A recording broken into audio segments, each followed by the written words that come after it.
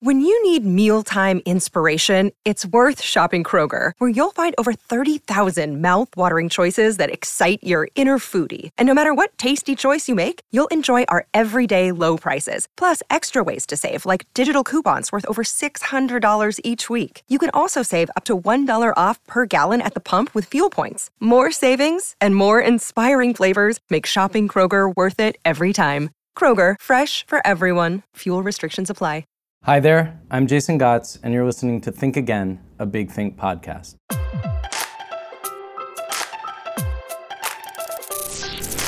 Big Think was started back in 2008, and at the time it was calling itself a YouTube for intellectuals. The idea was to gather some of the smartest, most creative ideas from leading thinkers in every field and create a kind of online encyclopedia of emerging contemporary wisdom. And that's exactly what they did. Since then, Big Think has released over 10,000 short-form video ideas. And last year, with the buzz that was happening around podcasting, the quote-unquote golden age of podcasting, we thought we'd like to enter this space, but we'd like to find a different voice for Big Think in this space. We wanted to resurface some of these older videos, but encounter them and interrogate them in a new way. And that's how the idea for Think Again, a Big Think podcast was born. The idea is that our video producers who know the archives really well go in and choose 3 clips that are a total surprise to me and to my guests, and that are designed to spark interesting conversations. And over the course of the past year, we've had 56 episodes, and many, many interesting, surprising, unexpected moments have happened. It's been an incredible journey for me personally. And I think it's a good time to look back on our roughly 1-year anniversary at some of the best moments and the pivotal moments that have happened in the show so far, where we started, where we traveled to, and where we've ended up at this point. And so for 2 weeks, we're bringing you 2 mixtapes of our greatest hits thus far. This is the first. In one of my early conversations, I spoke with author Junot Diaz, who's one of the most exciting novelists and short story writers working today. And in this segment, which is one that really embedded itself in my brain, we're talking in response to a clip by Israeli psychologist Dan Ariely, who writes about human irrationality. This is Dan Ariely, followed by Junot Diaz and me talking about dishonesty and double lives. One of the main streams of my research for the last more than 10 years has been focusing on dishonesty. We grew up in a social environment, and our parents tried to teach us what is acceptable and not acceptable. And in that environment, white lies are certainly acceptable, encouraged, and our parents teach us. There is a lot of things that we teach kids about how to be polite. And being polite often means not saying the exact truth. So this is white lies, right? And white lies are not about our benefit, it's about the benefit of others. Then, of course, there are the lies that have our benefit as well. Probably everybody who's ever late in New York blames the subway for some reason, right? They don't say, I know we had a meeting, I couldn't care really about getting here on time, I don't care so much about you waiting for me, so I left late. You don't say that, right? You say, I left on time, it's just a subway, you wouldn't believe what happened. But the interesting thing is that we learn to lie in this social realm, and then when we move to the business world, all of a sudden we're not supposed to lie. But can we make this transition? As far as dishonesty goes, we're kind of blinded to the forces that cause us to be dishonest. We look at other people and say, oh my goodness, these are awful people. I'm really good. But we don't really understand how pressures work on us and how likely we could be to just go down, take one wrong step and then go down the slippery slope, just like lots of other people. So that was fantastic. I mean, I'm a fiction writer. I live inside of people's capacity towards self-deception. And I'm endlessly fascinated by people who have an enormous capacity to deceive, or people who deceive themselves, or people who have a specific capacity to deceive themselves on one thing. I love that. I can't get enough of that. Friends of mine who are utterly some of the most sober-minded people that you could entrust the fate of a nation in their hands because of the way that that kind of mental, ethical sobriety lives inside of them, the probity which they represent. But when it comes to their son, are incapable of seeing honestly what in the world is going on. And I myself particularly am really fascinated by that. Do you think that everyone is in the same boat? He seems to suggest that this self-deception is pretty much inescapable, or that lying is inescapable for pretty much everybody. I do think it's clearly a spectrum, and I do think it's part of our social lives. You know, it's part of the strategy of being a being, and that it takes an enormous amount of discipline not to. And yet, shoot, there's people that have disciplined their lives around other equally difficult things, like not having sex, a central human process. So I just think like, hey, I believe that there's people who don't lie that much and have reduced it down to a very small scale. Most of us are in the spectrum in other ways. We're not like completely compulsive liars, and we're not, from my experience, and we're not the people who don't ever lie. I think we're all caught in this. I grew up in a family where deception was a baseline. It was like a family tradition. The parents deceiving the kids all the time.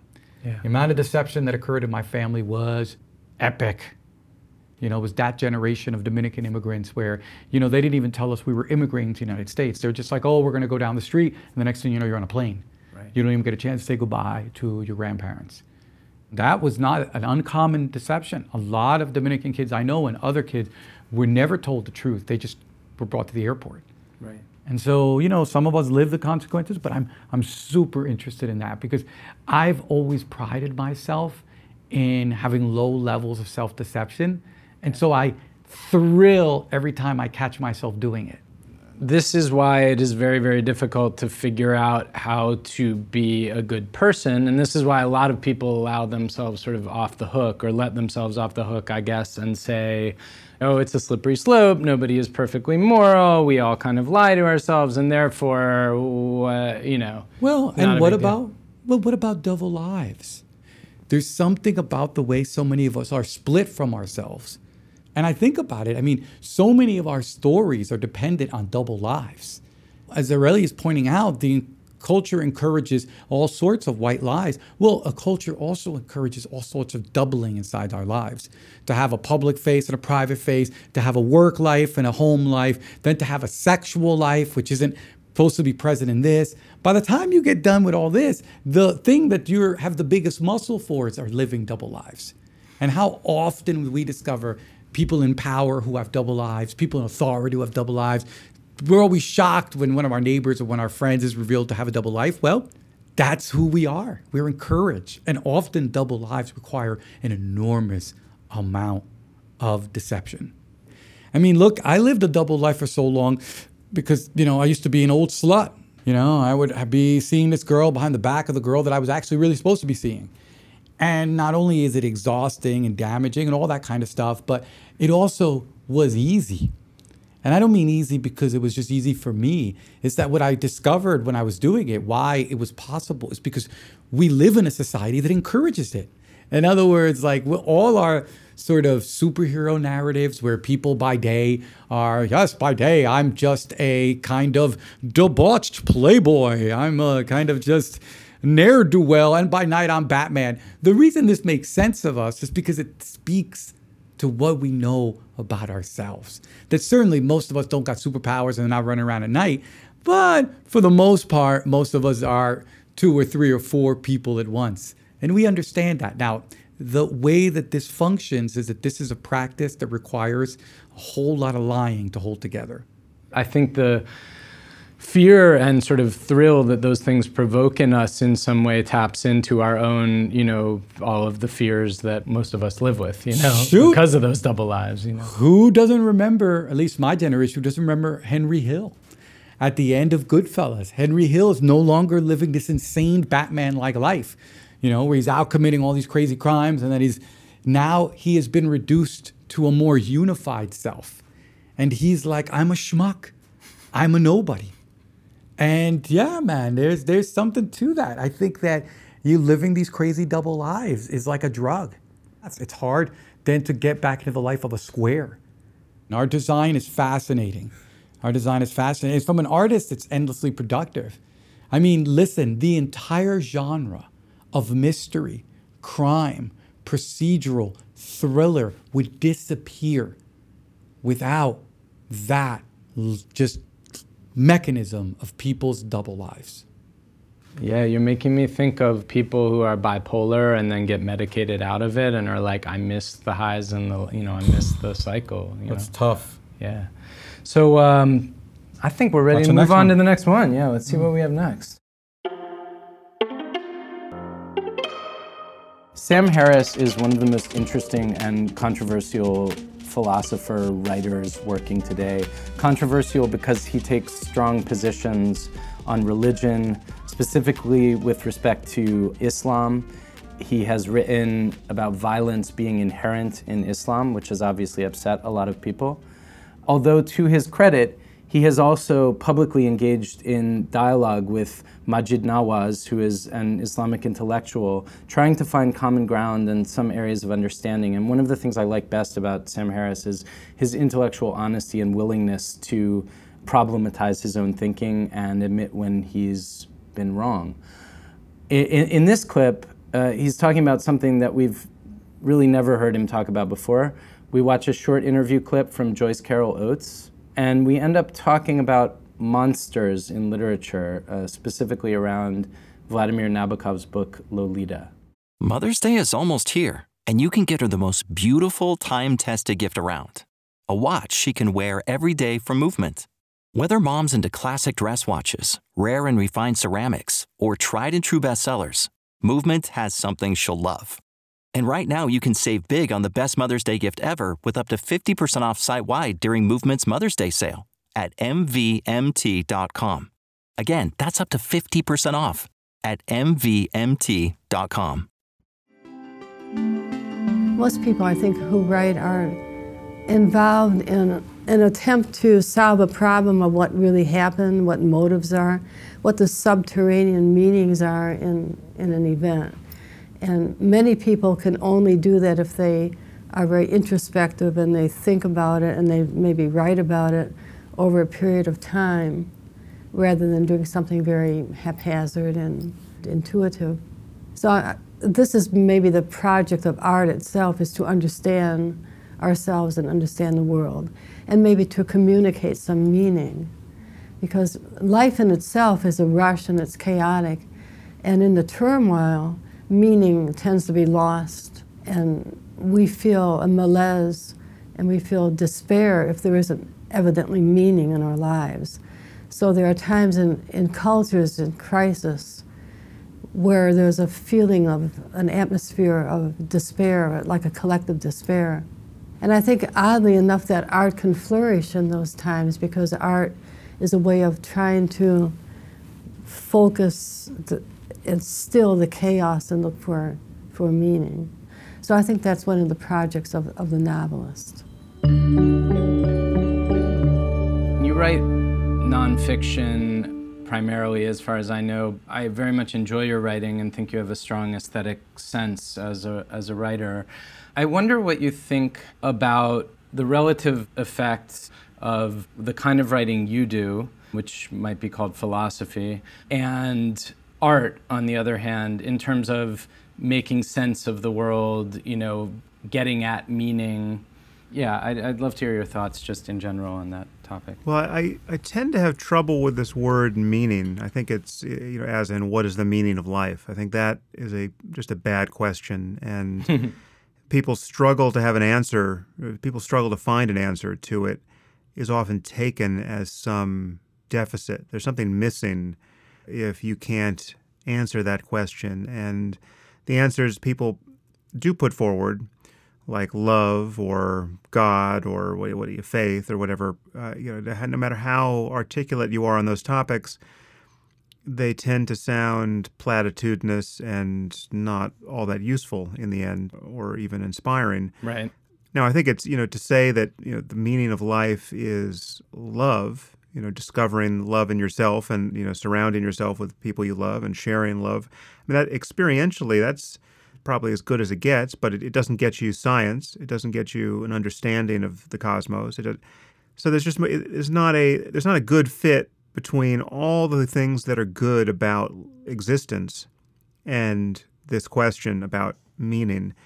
And so, art, I love art and I consume some forms much more than others, but there's certainly, as you said, attentive to the aesthetics of producing nonfiction. So it's, there's certainly an art in doing that. So you don't have to be just making stuff up to have an artistic sensibility. What art does in many respects is give us, certainly, fiction of the sort that Joyce Carol Oates is talking about there, gives us an experience of other minds that we, albeit made up minds, that we don't get otherwise. You can literally get inside someone's head and have access to their thoughts or what the author is telling you their thoughts are. And it's a kind of, simulated telepathy, which is very powerful. I mean, you can live vicariously through people, so through fictional characters, and you do this in fiction and film, and experience ranges of emotion that your own life doesn't necessarily produce in you.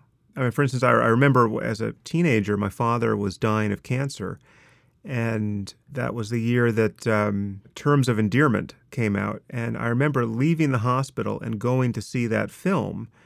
And I haven't seen that film in decades. I don't know how well it holds up, but the focus of the film is on someone's terminal illness. And I remember crying watching the film in a way that I hadn't cried in my father's hospital room. Right. And so that could sound pathological stated that way, but what really happened was that the film created a very powerful outlet for me to really kind of run through that whole emotional arc and to kind of understand the situation I was in better than the actual data of my life was allowing me to do it in that moment. The range of experience that you can have appreciating art, kind of running it on your brain as a piece of software, is far beyond what any of us individually are going to experience, no matter how adventurous our lives become. So it's incredibly useful. And I mean, just one reference I'll give readers who may have not heard of it, but Joyce Carol Oates' own work offers a great example of this. There's a story that she wrote, again, decades ago, Where Are You Going, Where Have You Been?, which is the story of essentially a serial killer showing up to abduct a 14, 15-year-old girl. And it's just about the conversation he has with her. There's some intimation, I think, that he is, in fact, Satan, given in the story. But it's one of the spookier stories ever written, kind of the manipulation of this little girl by this truly evil person. And to write it, she had to so get in the head of evil to do this credibly. And it exposes you, you can actually learn something about what a psychopath is like from reading this story insofar as she credibly produced this. And so there's a sense in which art literally expands our experience into other lives which we can't otherwise achieve. And so it's incredibly powerful that way.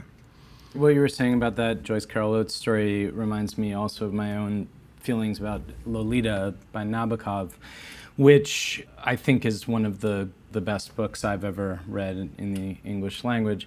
And it's a book that some people will never read because they sort of have heard that the subject matter is disturbing and involves a pedophile and they don't want to go there. But what is so brilliant about it is that you go there, the main character is so charismatic, Humbert, so seductive, so sort of funny and wry in his observations of the world. You go deep into his consciousness, and all the way along the ride before you're like, oh my God, this is a hideous, twisted person in many ways. But, I wonder whether that kind of experience can also better enable us to have the kinds of dialogues that you're trying to have, that Majid is trying to have, to understand people who are looking at the world in a radically different way. Yeah, well, I think it would be great to produce art in this area, and some people have done that to some degree, but I think a novel that puts you very much in the head of someone like Abu Bakr al-Baghdadi would be a very powerful document, because if one did this right, you would see the internal consistency and the absolute sense of his own personal rectitude. I mean, these guys, unlike Humbert, these guys have no awareness that they are failing to follow some norm that they endorse. Right. They are following all the norms they endorse. They are prototypically good within their worldview.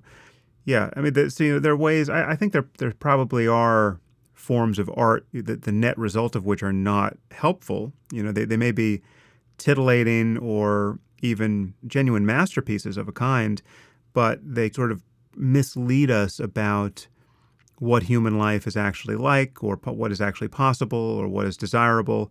And if there's any criticism to be leveled at Nabokov for Lolita, I think you probably could level the charge at him that he did, in fact, make Humbert far too charismatic and attractive. And in response to criticism, when he kind of threw it back on the reader, saying, well, it's your fault that you went along for the ride with him in that way, because he is just a monster, and I knew it all along. He's such an attractive monster that it's, every reader can be forgiven for having kind of rooted for him to get his conquest. I mean, you become a bit of a pedophile along with him for part of that book, because he is such delightful company. And that's part of the genius of it, but arguably it's part of what is, from a pedagogical point of view or an ethical point of view, it's not... you find yourself on the wrong side from time to time, and maybe that's an insight into human nature, or maybe it's corrupting of it, or both. I don't know. Interesting. I mean, we should probably move on to the next conversation, Sure. but I just want to tease this out a little bit further, because I think it's very interesting territory, this territory between thinking of someone as a monster because we condemn and need to condemn them morally, and on the other hand, recognizing them as a human being, which may actually be necessary if we are to change them, if that's even possible. I think I wouldn't condemn Nabokov's project in making Humbert charismatic. Like, I don't know that it's his responsibility to make him abhorrent. It's his responsibility possibly to take us there into his consciousness, and if he's attractive to us, he's attractive. It's not like a gotcha thing. It's like, Well, no, I guess I'm not... Well, there was a bit of a gotcha, and I just remember, and I don't know where this appeared, but I remember some places in which he discussed Lolita and discussed it as though you perverts who liked Humbert, I can't believe that you didn't realize that he was a monster. Okay. It's like he distanced himself from Humbert in a way that I didn't think was credible. But so another example, from film would be like far less of an achievement artistically, but something like Hannibal Lecter from Silence of the Lambs. So I guess that's right. Originally a book too. But so you got Anthony Hopkins playing Hannibal Lecter. I mean, you love Hannibal Lecter, right? You right. want to you want to get back to the Hannibal Lecter scenes in that movie, and that's part of the fun of film and fiction generally. But no one who made that film, and certainly not Anthony Hopkins, would turn around on you and say, what the hell is wrong with you that you liked Hannibal Lecter? Right. I would say that, Nabokov was rather naughty intellectually, and I wouldn't necessarily trust him in any public iteration to be, doing anything other than toying with the interviewer at any given time. Yeah. And also, we also should remember, just as a free speech issue, that he got hammered for Lolita, and I don't remember all the details of how it was banned or almost banned, and how he was pilloried, but it was a rough ride publishing that book. Indeed. All right, Sam. So shall we move on to the third and final round? Sure. Maria Popova is a unique figure in the internet. For years now, she's been running what you might call a blog, or it's also a newsletter. She curates, quote unquote, moments of interestingness from the internet. And one of the things I like best about Maria is that she's somehow able to present material and stories and old letters that are totally old-fashioned and totally at odds with the kind of buzz that the internet generally feeds on, and they go viral. People love them. She has hundreds of thousands of followers. I think she is a voice of stillness in a very, very busy world. Here we're responding to a clip by William Shatner, who played Captain Kirk on the original Star Trek. He's talking about his long-standing and sometimes difficult friendship with Leonard Nimoy. And it leads to a really wonderful conversation that meant a lot to me about friendship. I always knew it was difficult to make friends. And of course you define the meaning of friends. I had to struggle a lot in underschool before college. I had a lot of stuff I had to deal with externally, fights and stuff like that, to protect myself. Then when I got older, I had so many things to do. I was an actor at an early age, and I was always dashing off.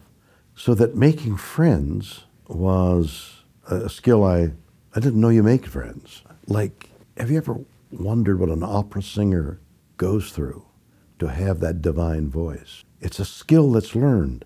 You exercise that muscle the way a bodybuilder builds their biceps. You can learn to do anything. I made a friend with Leonard that I've often asked people, do you have a friend? Do you have a friend? And, they have to puzzle about it. And I think that's what marriage is. You make a friend, and now it's memorialized in writing. But there's an element of passion there that takes it somewhere else than the friendship I'm talking about. That's a very difficult thing to do, to have the brotherly love that I'm talking about. But it's possible, and that's what Leonard might have taught me.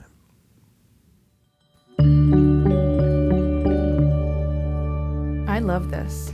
I really, really love it, in part because one of my New Year's resolutions this year was to be much more deliberate about how I use the word friend, because I think we have gotten to this place in culture where we've commodified the term, and it's, somebody that's a distant acquaintance that you met once and you want to name drop somewhere. Oh, my friend so-and-so. And it's such a disservice to friendship. And I've made this rule for myself to only ever call a friend somebody who knows my interior life and whose interior life I know. And these are friends, people that you've held their newborn. And it's funny you say that, because I just tweeted yesterday something about how many public figures I've heard say, my friend Christopher Hitchens.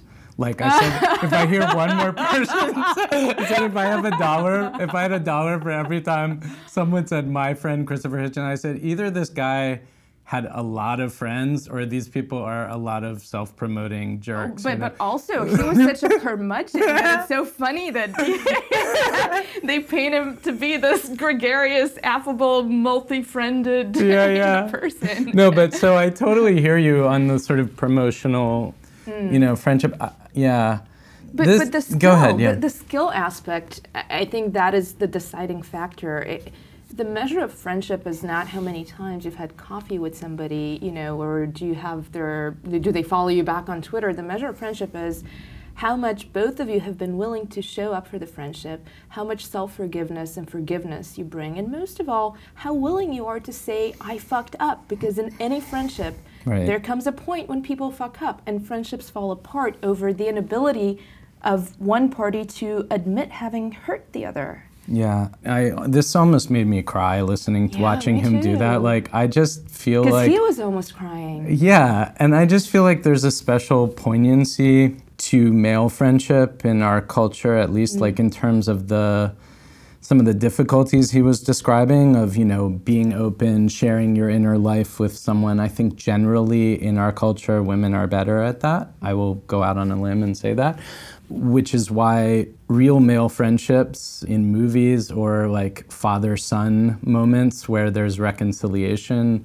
pretty much always make me cry. I just think there's just so much posturing that can happen and so much self-protection. I'm sure this is true for many women too. This has been my... It's interesting. We all bring our perspective to it. For you, the male friendship. For me, as a queer woman, having women friends, sometimes the self-protection comes from what he said about the difference between a marriage and a friendship. Where is that line where, when does a friendship become more than friendship, where the possibility exists, and how do you protect yourself from that? How do you protect the integrity of the friendship from that? And that's a difficult line to walk. Yeah, this idea of friendship being a skill. Aristotle wrote beautifully about friendship and the conditions that are necessary for a true friendship. Right. And he basically said that having kind of abstract fondness for a person is necessary, but there's also the daily presence. It's very hard to sustain a friendship that is just an idea and that is only supposed to kind of manifest when things get rough or when the person needs you. You have to be kind of woven into the fabric of each other's lives. And that aspect, I agree with Shatner on. It is a skill, especially, in New York, where everybody is so overcommitted, and the kind of hamster wheel of busyness that we put ourselves on. It takes a skill and a deliberate intention to hop off of it and make time for your friends, not just when it's a crisis moment. Right. Well, what do you think about the issue of compatibility? Because I think about this a lot. Like, I have different friends. With some of them, it's like there's just an improv energy. There's just a flow. Like, you could get on the phone with them 5 years from now after not having talked to them, and that energy would be going back and forth. Others, they're extremely different from me. And it's a different kind of work. Which friendships are worth preserving, and how do you decide, Yeah, I've been very fortunate to not have really had any problems with friends in my life. I think one friendship maybe kind of dissolved naturally, and I've thought about it a lot. For me, I'm a big believer in cutting your losses. When you feel that something is getting worse rather than better, despite your best intention, your best effort. And to me, the measure for when to extricate yourself from a friendship or any situation really is when you begin to feel like it's forcing you to contract yourself rather than expanding yourself, where you have to do too much pretzeling to protect the other person essentially from themselves, from their own vulnerabilities.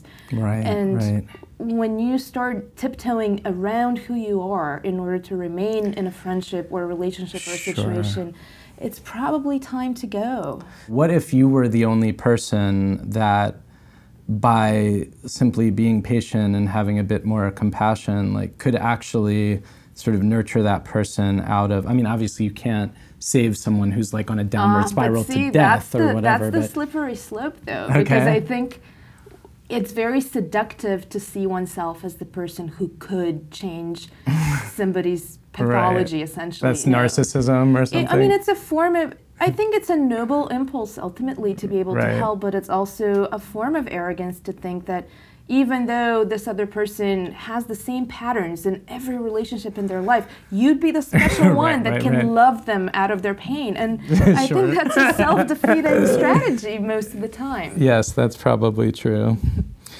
Okay, well, shall we see what the next one is? Let's do it. That we've got? Okay, cool. Saul Williams is a rapper and a poet. He's a force of nature. He's unlike any other artist working in his intensity and energy and his edgy sense of humor. I've been listening to his music since I was in college, and I was delighted to be able to sit down with him. We talked about many things, including his very unusual solution to the problem of ISIS, which was the idea of sending in an army of poets. The whole episode is well worth listening to, I think. But here we're responding to a clip by social media strategist Charlene Lee, who's talking about the Pope and the fact that he takes selfies with people. And that leads to a conversation that gets into Saul's relationship with his father, who was a Christian preacher. And it's another one that I found really memorable. I consider Pope Francis to be one of the most interesting, engaged leaders on the scene today. He had a mission when he became the Pope, and that was to bring down this power distance between the Pope and the rest of the Catholic Church, and frankly, the rest of the world. One of his first actions that he did was to step down from the dais to be amongst the people. And one of the things he started doing digitally was to tweet a lot more, be on Facebook through his various teams, but he also started taking selfies. He would go up to people and say, take selfies with me. I think in many ways, he very systematically decided how he wanted to engage. One of the things that allows Pope Francis to be such an engaged leader is that he has this interesting mix of confidence in himself and his position, but also a tremendous sense of humility. Well, yeah, I mean, I too have felt like, wow, this is a pretty cool pope. On the other hand, I'm like, it's about fucking time. Like, he better. The Catholic Church is a culprit. You know, I mean, like, what they have been behind, what they have fostered has held humanity back. In so many different ways, and also what they've covered up. I mean, they're coming out of this hideous scandal. We talk about that, you know, in terms of little boys and all that shit. But on top of that, I mean, my birthday is February 29th. Okay. Leap year. From the Gregorian calendar, as a result of Pope Gregory. The purpose of that calendar, really, right? One of them was what? To separate Passover from Easter, Hanukkah from Christmas. And it forms a grid that we must then find a way to literally think outside of that box. So as someone who has had less birthdays than the average person who is supposedly my age, I'm 10 years old, you know, I think about time a lot. Catholic Church has done a violence to time in a way, and and I only use that as an example. I mean, I know very well like why people go to church. It's another mandate. You read the Bible will tell you that the Sabbath is the seventh day, Saturday. Right. So why do we go to church on Sunday, Christians here? Right. One might argue that it was to put the power of the institution over the power of the word. Most people don't understand why Christmas falls where it does, or that Easter, for example, was a maternal holiday, a celebration of fertility. Right. Right? That's covered up. Even the idea of taking the woman out of the divine and creating a trinity that is a father, a male child, and a ghost is so fucking obvious, but so hardcore in its ramifications. Right. It sets back the clock. Yeah. Literally. I identify heavily, let's say, with the teachings of Jesus. Why not? They're good teachings. You know, I believe that he'd be anti the Catholic institution as well. Like, you wouldn't see him with the fucking gold chalice. No. You know what I'm saying? Right. Like, not at all. So, what do you think about the power of ideas, like, outside of the protecting force of an institution? You know, like, left to their own devices, would ideas be sufficient on their own? Like, do we not need institutions, you know, to carry them forward? These things, I think it's inevitable, you know? Like, I had this amazing conversation with my dad before he passed. And my dad was a Baptist minister who pastored a church. And around the time I was 18 or 19 and really like finding the courage to say, like, I'm not Christian, I don't identify as that.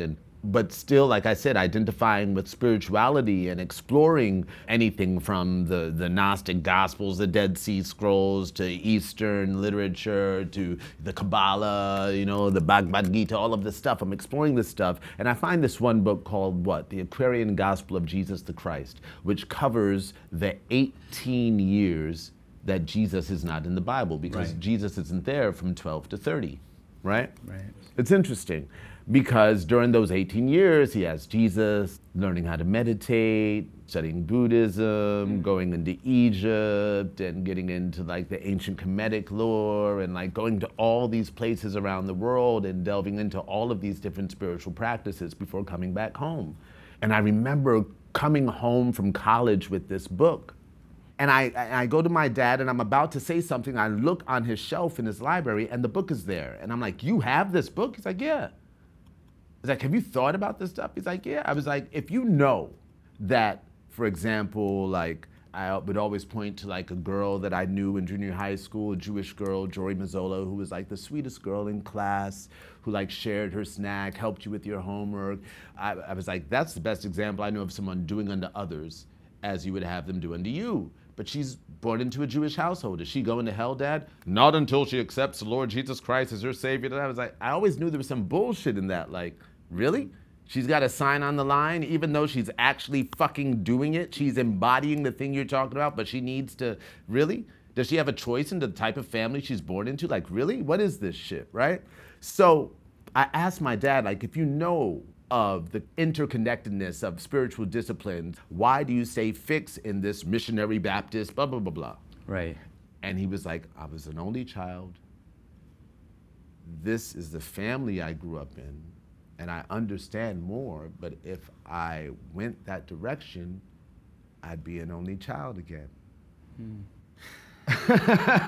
and then his like flock wouldn't have him either, right? I mean, those people wouldn't have had him. Exactly, and he was sincere in his mission. So I know that for the most part, for anyone who identifies with any of these religions, I have more in common with them than I don't. I'm just pinpointing the delineation between the institution and the spirit. Right.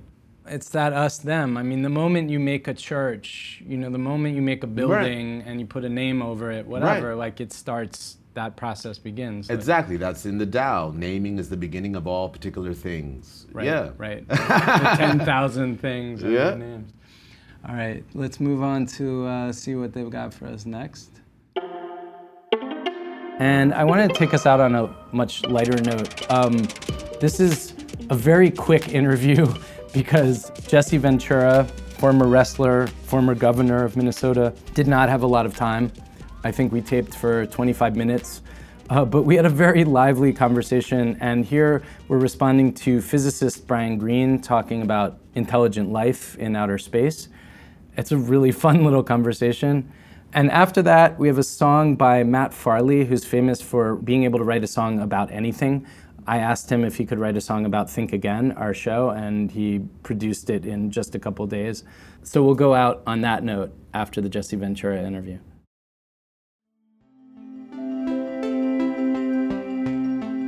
Like most people, I look out on a dark night and I see all of the stars out there. And then I know about all the galaxies out there. You know, hundreds of billions of stars per galaxy, hundreds of billions of galaxies. Now, we know that many of those stars have planetary systems, and you can't help but just have a sense of, with all of that out there, there's got to be other life that somehow is populating some of those planets.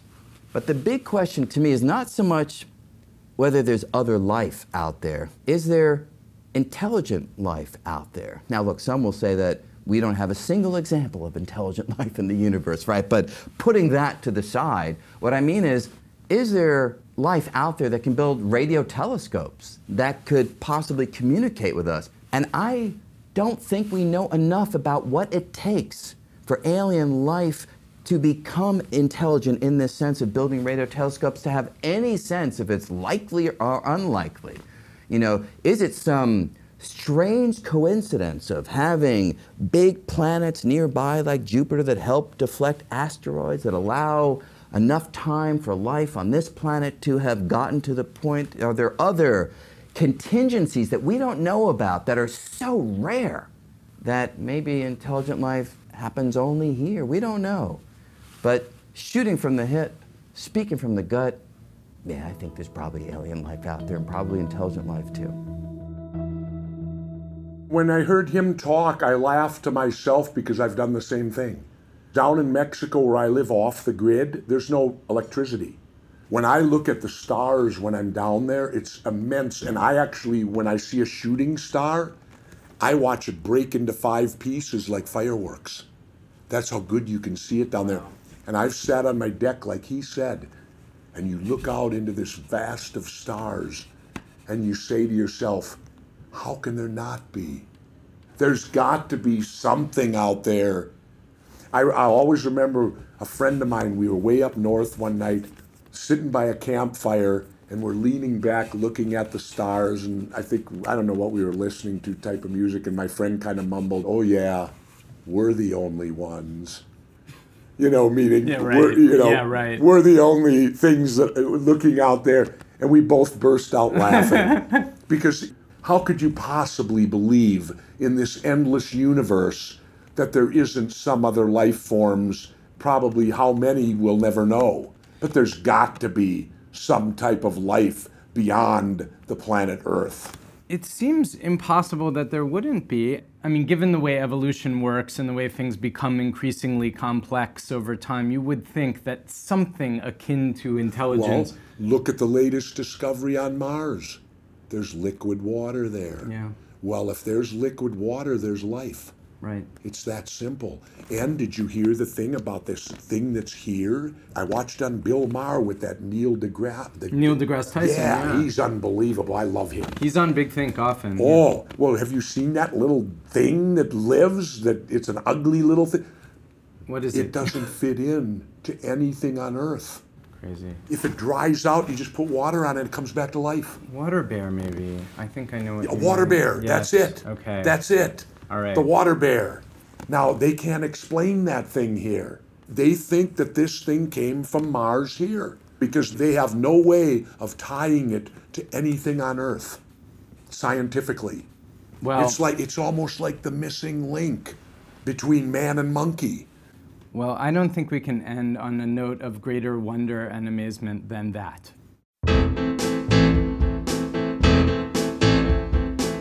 Big Think's been at it since 2008. Now they got Think Again, and it's extremely great. And that's it for our first ever mixtape of greatest hits thus far on Think Again. I hope you'll join us next week for part 2. I want to thank everyone who's been with us on this journey, whether you've been with us from the beginning or whether you're just joining us. And if you haven't had a chance to do so, and if you have 5 minutes, if you could rate or review the show on iTunes or Stitcher or Google Play or wherever you listen, that would be a huge help to our show. I would really, really appreciate it. Hope to see you next week. If I've ever been this engaged by a podcast, I know not when. I used to think that I'd heard it all.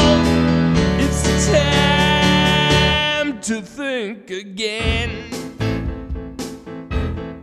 Think again.